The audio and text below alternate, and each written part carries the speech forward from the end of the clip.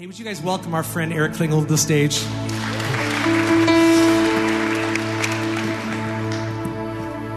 Good morning, Summit Church. Charles has been preaching for us. We were stalking online a little bit to see how he was doing, and he was doing a great job. And we were kind of expecting him to tank and burn, but he was doing really good. So we love the staff here at this church, and we've met just some of them in like the last year. And I think quickly our hearts we're just tied to theirs, and you have a great leadership team here. If you're thankful for your staff, would you say amen? There's some godly men that are my friends, and so I'm just thankful for them, that we've gotten to know them, that we've been able to call them and ask them things and talk to them about ministry already. And so even just to be able to partner with them this weekend has been really good. We want to welcome you if you're joining us online. I hope if you're online, you've got your Bible. If you don't, go get your Bible. It's on a shelf someplace. Now's the time to get it. If you have your Bible with you today, or even if you have an app on your phone, would you turn with me to Luke chapter 6? We're going to look in Luke 6 today at a familiar passage of Scripture that I hope will be a blessing to you and an encouragement to you. It's a passage that's hit me. And I've needed this passage, especially in the season that we find ourselves in. And I hope that it's a blessing to you today. We're going to be in Luke 6, and we'll start by looking at verse number 17. I believe a lot of you are churched people. A lot of you have grown up in church, and so you know God's word and you know God's stories. And so I'm going to ask you a question here. We're going to read verse 17 together, and I want you to try to tell me what this passage is about. Verse 17 says this: He, Jesus, came down with them and stood on a level place with a great crowd of his disciples and a great multitude of people.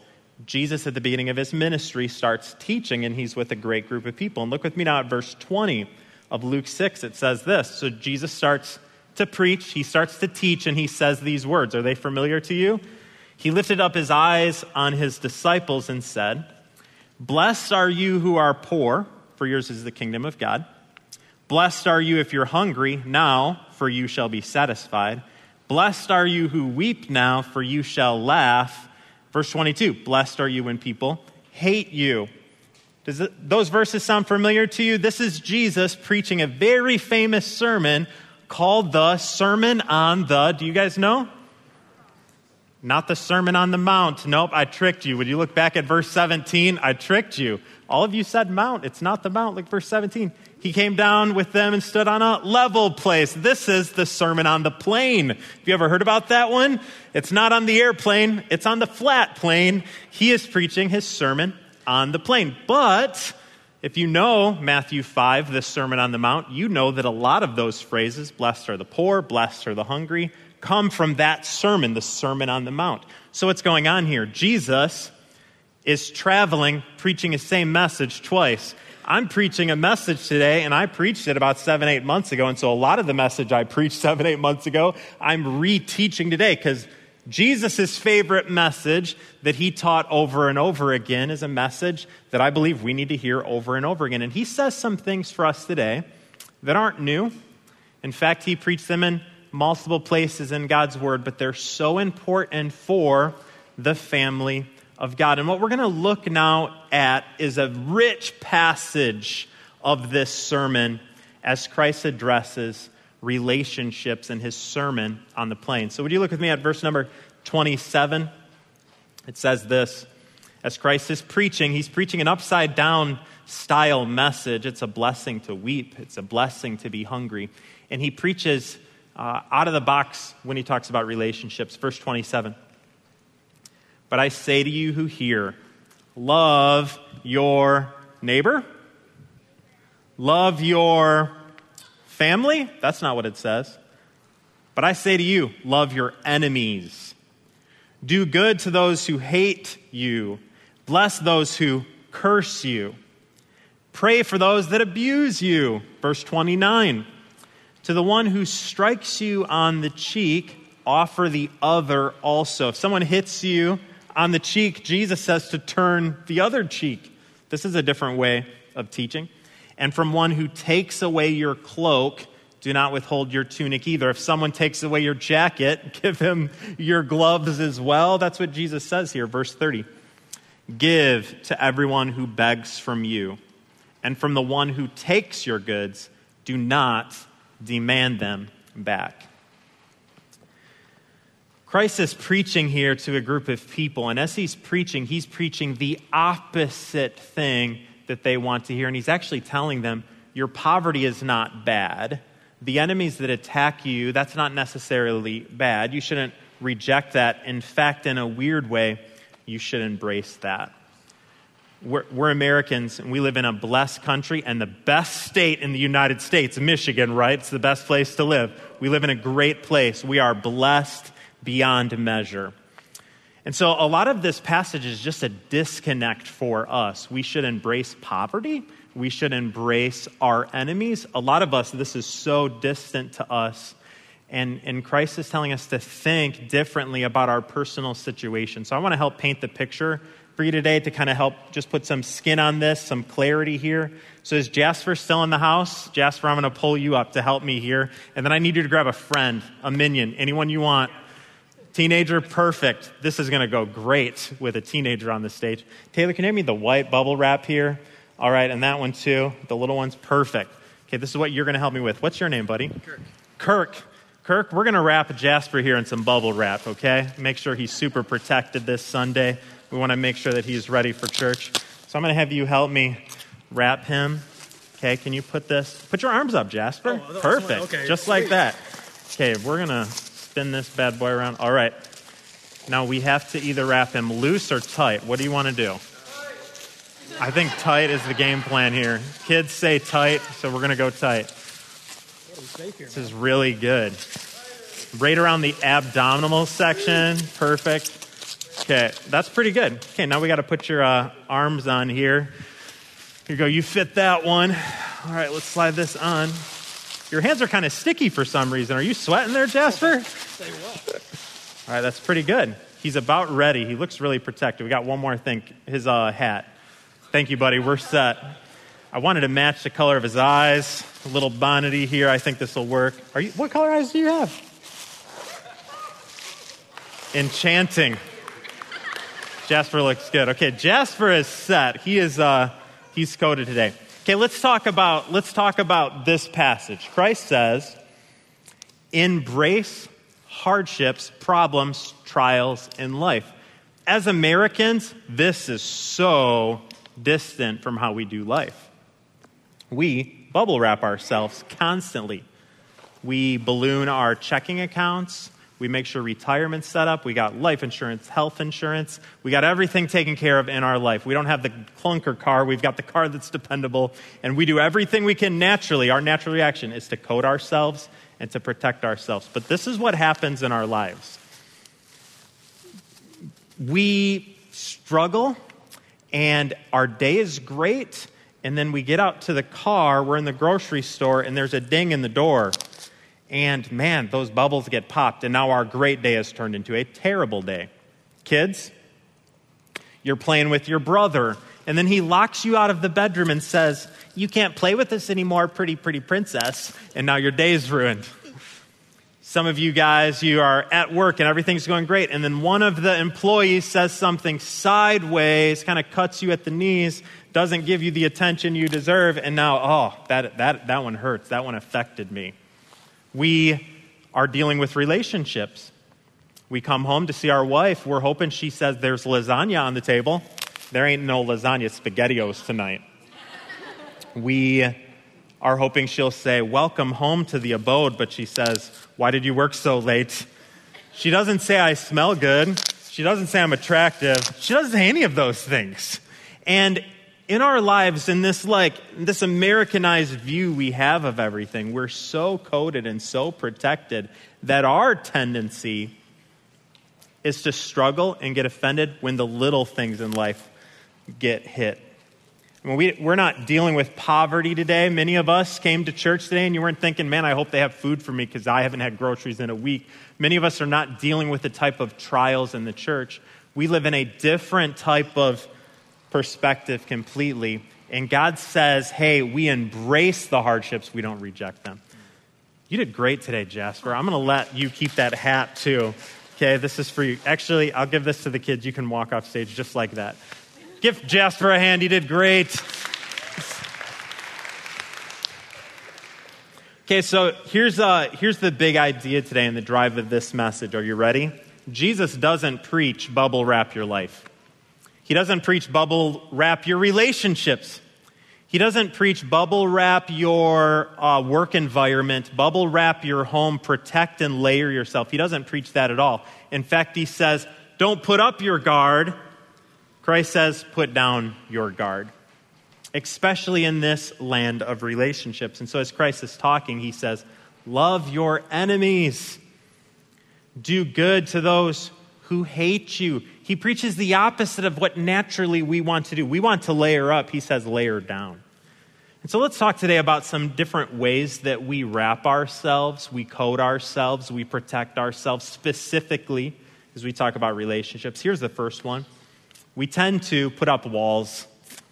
In our lives, our tendency is to put up walls as a layer of protection. Maybe we're blocking someone's phone number, blocking someone's Facebook account. Maybe at work, we're trying not to make eye contact with someone because they've wronged us or there was an awkward statement, and so we don't know how to process and deal with that. So we're just going to avoid, and we're going to try to just not go to the grocery store when my ex might be at the grocery store, and our tendency is to keep walls there. And so one of the things that we naturally do to protect ourselves is we put up walls with other people. We give them the cold shoulder. We treat them a certain way because we just want to keep them distant. And God says, love your enemies, though. Here's a second way that we tend to wrap ourselves to protect ourselves in this area of relationships. Not only do we put up walls, but we tend to trash people. We tend to say it like it is and throw them under the bus. If you sat down to eat your lunch today and 10% of your food was rotten, I would tell you, don't eat the food. The food's bad. You can't eat that. If 10% of the milk in the jug is bad, you would throw out the milk. This is bad milk. We have a tendency to turn conversations rotten, trash people, and here's a huge way we do it, by changing like 10% of the details. I see this sometimes in my life. I'll be telling a story, and I'll leave out one word and insert a different one, and I'll raise my voice just a little bit or lower my voice during a story to just sway the opinion of someone as I'm talking about someone else. Have you ever done that, or am I alone?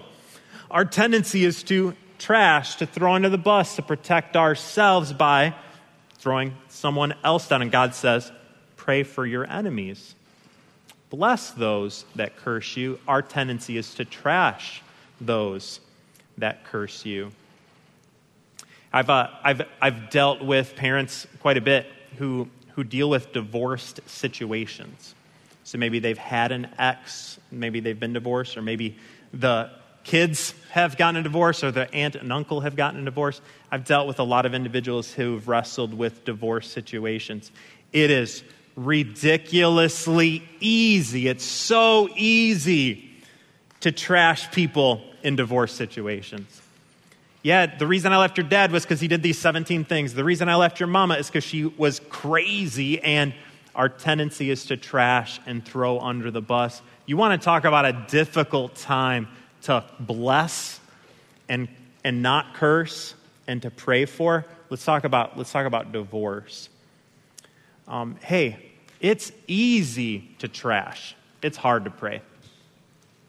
And so I want to encourage some of you, maybe you have grandkids, maybe you have a niece or a nephew or your children, and you know what it's like to navigate divorce waters. You know what the Bible says to do? Pray. So I want to encourage some of you to do something that's really raw and real and hard. And if you've got grandkids over to your house or an opportunity to pray for kids, here's a great thing you can do. You know what? She tried her best, and we're thankful that she has a job.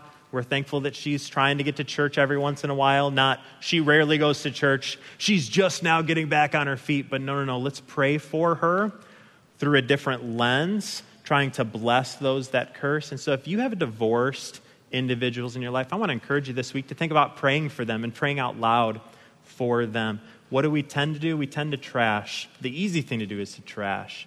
The hard thing to do is to bless. If you have your Bible still, would you look with me at verse 29 now? Let's dig a little deeper here. It says this: if someone strikes you on the cheek, offer the other also. What does that look like? Well, we'll talk about that in a second. And from the one who takes away your cloak, do not withhold your tunic either. Give to everyone who begs from you, and from the one who takes away your goods, do not demand them back. Here's another way we wrap ourselves. We demand back. Maybe a better way to say that is we hold grudges. When I was in college, I had a friend of mine who sold me some rims and tires for my car. I had an older Camaro, and he had some rims and tires, and he says that these will fit. And so I bought a set of rims and tires for $400 because my tires were bad. And I was excited to put them on my car, but they didn't fit. And so I had a different buddy who had an Oldsmobile. And I said, hey, I'm pretty sure these rims will fit your Oldsmobile. If you want, I bought them for $400. I'll sell them to you. And he goes, absolutely, I'll take them for my car. And so he said, here's $200. He took the set of rims and tires. He put them on his car. They fit flawlessly. And I waited, and I'm still waiting for the other $200. And I remember at graduation from college thinking to myself, I wonder if he'll finally pay me off. And I never re-brought it up again, but in my head, I brought it up again. And even though I never said, hey, give me the $200, in my head, I was going, bro, eventually pay me the $200. And he never paid me. One day I was telling that story to my youth group, and I was talking to some teenagers, and I was telling the story about my buddy who never paid me for the rims.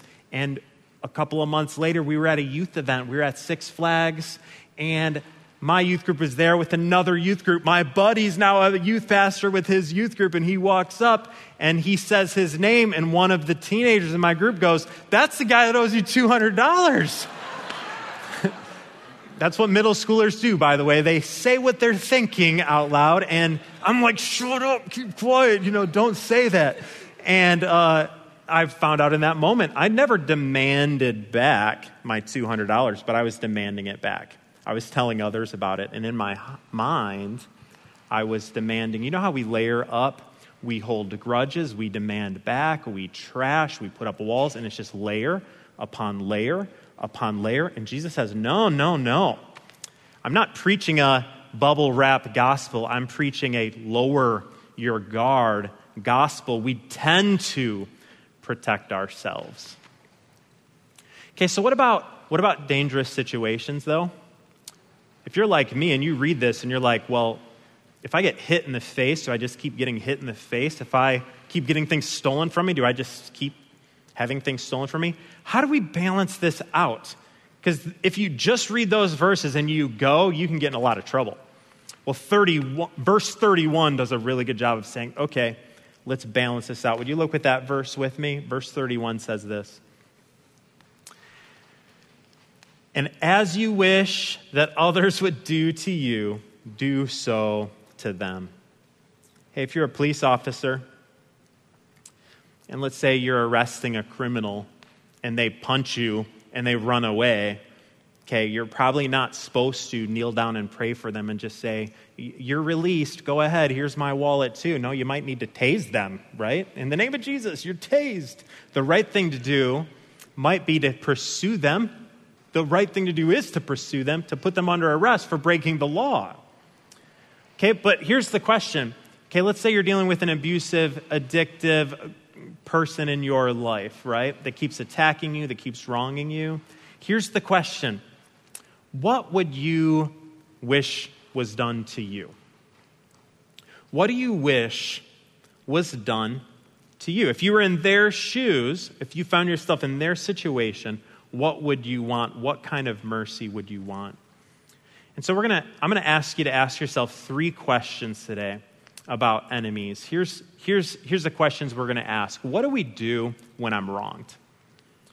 What should we do when someone wrongs us? And how do we put these passages in a grid so we're just not doing this poverty gospel thing and getting abused? How do we balance this out? Here's a question we need to ask ourselves. Okay, here's the first one. When I'm wronged, what kind of mercy would I want?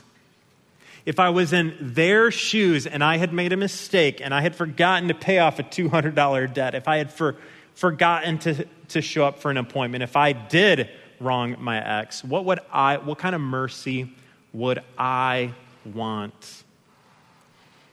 Would I just keep loaning an addict $100 and just keep giving them money? Would I just let criminals off? Would I just continually take abusive sentences from my coworkers? What would I want to do in that situation? Well, here's something that we see. Love means calling wrong. So in the passage, Jesus uses these words: hate, curse, abuse. Jesus says enemies twice. He'll go on to say sinners 4 times. He uses the term ungrateful. He closes the passage today with hate. Jesus calls wrong. This is not we're turning a blind eye to wrong. This is not we're just going to continually be abused. We're going to call wrong. And in the midst of that, we need to identify with the mistake there and ask ourselves this question: what kind of mercy would I want if I was the one doing wrong? How do we balance that out? Has someone wronged you before? Here, let me get a little more specific. Is someone wronging you today? Who's your enemy today? Now, you might not call them your enemy. You might not say your wife or your husband's the enemy, but are you treating them like the enemy? You might not say, kids, your brother or your sister's the enemy, but are you treating your sister like she's the enemy? Who's your enemy today? This is what I want to encourage you to think through this week. If you have a small group, like this might be a great question to bring up to small group. Hey, I'm going to say out loud the name of someone who I've treated like and has been an enemy to me, and I want to respond differently towards them. Do you have an enemy today? I think some of us might say the president or the president-elect or the governor or our political leaders or our boss or the way things are happening in our society. They're the enemies. Do you have an enemy today? I've got some. I've got people that I'm wrestling with. How do you take this passage and lay it down next to your situation and make the gospel apply? Here's the first question you ask: what kind of mercy would I want in those shoes? The team here loves you. That's one thing I can say about the men here on your staff. I've talked to them many times. And I don't think one time I've heard them say anything sideways about an attender at this church. Their tone is, we love our church family. God has brought us together. We're going through the flood called COVID, but our ministry is locked arms. It's beautiful. I've heard that tone from them time and time again. Are you going through a problem with an enemy? You know who would love to talk to you? Any one of the staff members here. They would love to say, hey, we can process that with you. We can give you wisdom. Maybe you don't know how to navigate this situation. What kind of mercy would you want? And they can coach you and shepherd you right through that. And I would encourage you to lean into your small group, lean into your church leadership this week if you're struggling with an enemy in your life, because it gets sticky sometimes. It's easy to say on Sunday, but then on Wednesday we get attacked, and then it gets really hard. And so I would encourage you, reach out to your leadership, reach out to your community, and let's talk about what enemies actually look like. Okay, so here's the first question. What kind of mercy would I want in those shoes? Here's the second question we ask ourselves when facing enemies. Would you look with me at verse 32? It says this: if you just love those who love you, what benefit is that to you? For even sinners love those who love them. So here's Christ raising the bar again. If I just love my kids because they love me, or I just love my grandma because she loves me, congratulations, I don't deserve smiley face stickers for that. If you went into Chick-fil-A today, well, you can, it's Sunday, sad face. If you went into Chick-fil-A this week and you walked up to the counter and the lady behind the counter says, do you want sauce? We got barbecue, honey mustard, communion sauce, manna from heaven sauce, you can have it all. And they just offer you everything.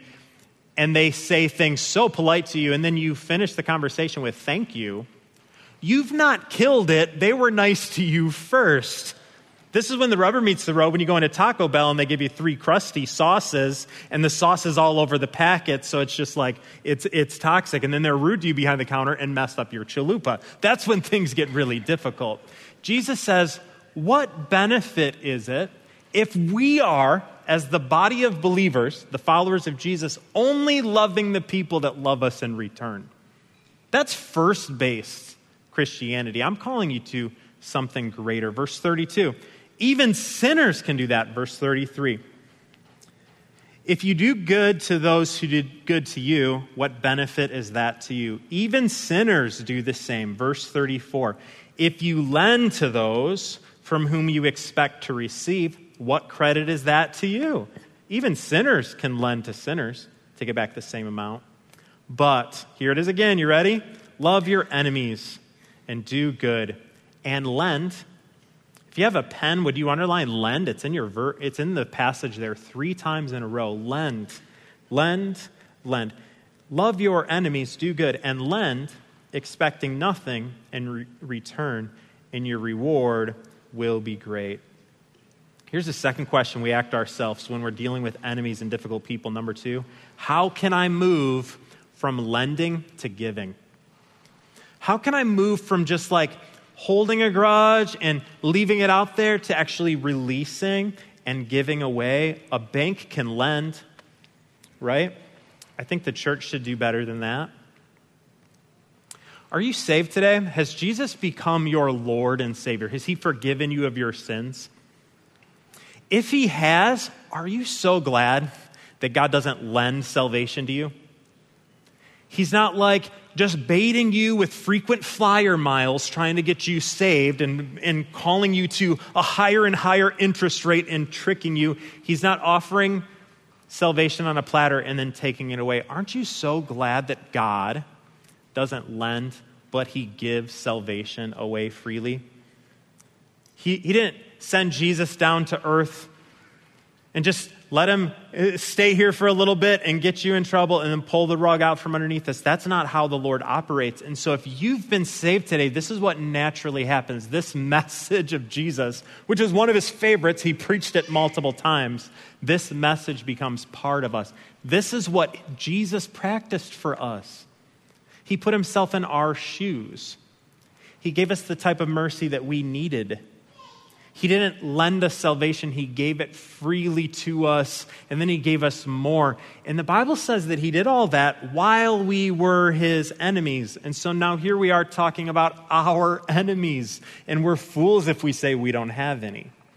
And God says we were his enemies, and he loved us anyway. So while we're dealing with our enemies, we love in return. If the gospel's transformed you, it transforms how you deal with the people that wrong you the most. It transforms the way you talk to your spouse. It transforms the way you talk to your brother and sister at home, kids. If Jesus can forgive you and he's long-suffering and patient with you, we take the same steps to be patient. So how do I move from lending to giving? Here's the way we do it. We do it because Christ has already done it for us, and we got to remind ourselves of that over and over again. He doesn't hold it over our head. It's not a grudge in the back of his heart that he's bringing up to us repeatedly. He's releasing freely. Lending is embarrassing. Giving is empowering. Lending is embarrassing. Giving is empowering. Would you look with me at verse 35 and verse 36? It says this. But love your enemies and do good and lend, expecting nothing in return, and your reward will be great. And look at these last 2 phrases here, this last verse. And you will be sons of the Most High, for he is kind to the ungrateful and the evil. Do you realize today that we can go weeks sometimes, months sometimes, and not think about our salvation and be ungrateful for it? The Bible says he's still kind to you. We might be ungrateful. We might be evil. We might be the man that's holding grudges. God, the Most High, is kind even to us. And then verse 36, be merciful, even as your Father is merciful. Why are we merciful? Why would we turn the other cheek? Why would we let go of grudges? Because Jesus Christ, our Father, God, has done that for us. So here's a third question we ask. Not, how can I get back at them? Not, how am I perceived? Number 3, who's high and mighty? Who's high and mighty? When we hold grudges, when we backhand, we are proving that we believe we're higher than we really should be. And the question we ask ourselves is, who is high and mighty? The answer is in verse 35. The Son of God. He came and he died on a cross. Risen up on that cross, on the mountain, he was high, and he is mighty for us. COVID has been a really weird season, and in the last couple of months, there's been a few pastors that have come to mind. One of my friends is a pastor in Arizona, and they were renting a storefront. Their church is about a year and a half old, and God has brought a church together, and he's been leading really well through just a lot of problems there. And just a couple of months ago, the lease was terminated at their building, and there was no breach of lease. Their contract was just cut early, and so they went from having a young church to having no facility to meet in Phoenix, Arizona, and that's a problem, especially in the summer when it's crazy hot. And his tone was so sweet. God's going to lead us to a place. God's not going to bring us a church family and lead us nowhere. And we're confident that God will bring us the right facility. Another one of our friends, Ben Hurt, is in Elkhart, Indiana. Same story. Lease terminated at their school. You got 60 days to leave. What? We thought we had a year left. Nope, you got 60 days. You got to leave. You know what his tone was with his wife? We're homeless. We got to find a facility in 21 days. We got 3 weeks left. But that's okay. The Lord will provide. He'll bring us the right church. My wife and I, when we heard that, we stayed up late on Zillow and commercial websites in Elkhart, Indiana, and we're looking at commercial buildings. Then we started stalking churches in Elkhart going, Lord, would you help this church to tank so they have a building? And we're all frantic and irritated, and we're like, man, you should talk to the school. They shouldn't do that to you. You know what his tone was? Their ministry's tone was? Not, let's sign a petition irritated at the school. Not, let's demand that was wrong, but we are going to trust God anyway. Both of those ministries have a much nicer facility today than they had just a few months ago. And this is what the Lord does. We think, if I lower my guard, I'm going to get hit. And so I need to keep it up, and I need to protect myself. The Lord is high and mighty. He's got this figured out, and he will be faithful to lead us through. When we believe we're high and mighty, we get in all kinds of problems. When we wrap ourselves again and again, we get in all kinds of problems, and we will be eternally frustrated. And the Lord says, I don't want you to be damaged. I want you to have peace. And peace only comes when we trust the Lord and we lower our guard. He is high and mighty. This thing called mercy is a family trait. If you're a kid here today, there's probably some things that you do that's kind of like your mom and your dad, and you might have had your grandma or your grandpa tell you, you look like your dad, and you might roll your eyes and go, great, I'm an old 40-year-old guy, and you might have really struggled with that. We have a tendency to carry family traits with us, and this is what God says in our text today. I've given mercy. I have turned my cheek to my enemies. You've been my enemies, and I've loved you anyway. And so we become more like our high Father. That's the natural overflow. The family trait becomes ours. So as we close today, I'm going to look at a passage of Scripture on the screen. It's from 1 John. It says it clearly this way. Beloved, let us love one another. Why? Because love is from God. And whoever loves has been born of God and knows God. Have you been born again? Do you know God? Then the natural thing is love. It's the family trait. Anyone who does not love does not know God. That means we got to struggle with a really hard question. Hey, Christians, if you've got a string of broken relationships behind you, all these people that you will not talk to, they were on the deacon board with me, I'll never see them again. If you've got a train of those broken relationships, you got a really hard question to ask yourself. Do I know God? Because when we know God, we love like him, and he doesn't have a train of broken relationships because God is love. In this, the love of God was made manifest. How was it showed? God sent his only Son into the world. Praise God, he did that so that we might live through him. This is love. Not that we loved God, but he loved us. And he sent his son to be the propitiation for our sins, the payment, the in-between for our sins. Beloved, if God so loved us, we ought also to love one another. No one has ever seen God, but if we love one another, God abides in us, and his love is perfected in us by giving mercy, by modeling love for our enemies, by taking Christ's favorite sermon and applying it to our lives. What we are actually able to do is reflect the God of love that we claim to serve. So as a church family, I want to encourage you this week, who's your enemy? How do I think differently towards them? Not how do I protect myself, but how do I reflect Jesus Christ? You can do that this week. Let's pray together. God, I want to thank you that while we were your enemies, in the midst of it, you loved us anyway. God, there were times where we slapped you on the cheek, and so how you responded was to turn the other cheek. There are so many things that we've stolen, so many pieces of our lives that were just ripped out of the wrong place. And so, God, you died for all of that. God, not only physically were your clothes taken from you when you hung on the cross for us, but we've taken many other things as well. And God, you were hungry for us. You were poor for us. You were abused for us. And so, God, I pray that you would help us in small ways.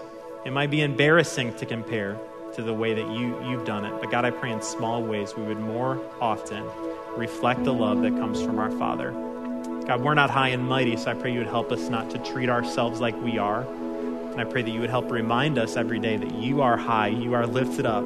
So because of that, God, we long to live as a church that loves. In Jesus' name we pray. Amen.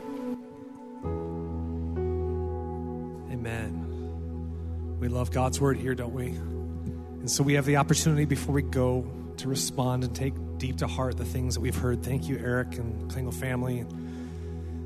Let's be reminded again, Hebrews 4:16. Let us then with confidence draw near to the throne of grace, that we may receive mercy and find grace and help in time of need. That's where we go as you process this message, looking for that grace that only God can give. Let's stand up on our feet today and let's respond with all of our hearts.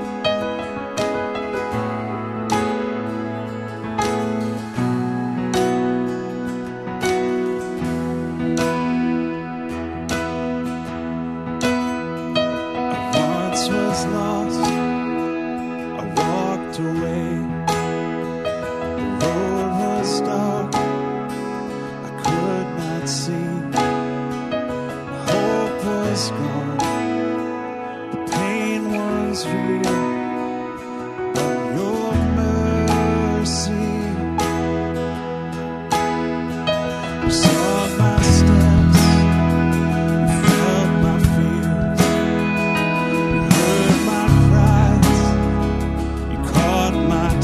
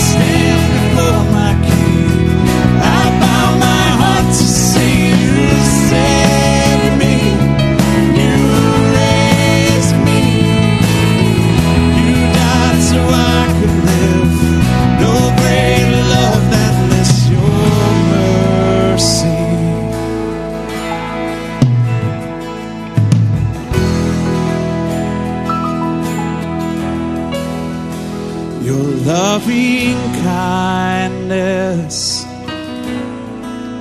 leads me to repentance. Your loving kindness leads me to repentance. Lord, let your kindness lead me to repentance.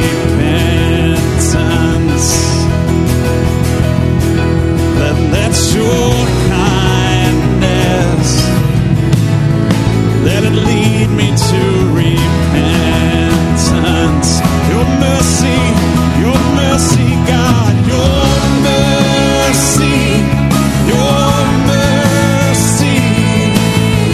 I stand before my King, I bow my heart to sing. You save me, you raise me, you died so I could live.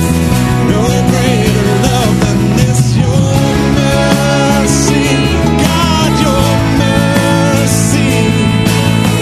I stand before my King, I bow my heart to sing. You save me, you raise me, you died so I could live. No greater love than this. Your mercy.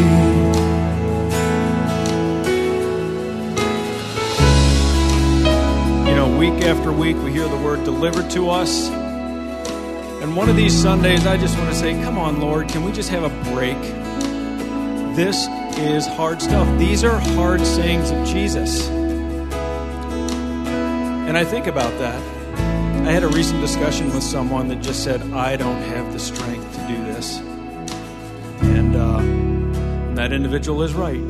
We don't have in and of ourselves the strength to be able to do the things that Jesus Christ asks us to do, unless we've experienced the mercy of our Lord and Savior ourselves. And we dive into that mercy and we understand what it is to receive it. We will not be able to extend it to others.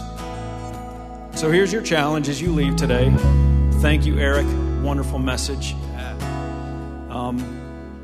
Where are you at with that? Have you received the mercy of Jesus Christ? Do you know what it is to experience that? If you haven't, please let us know.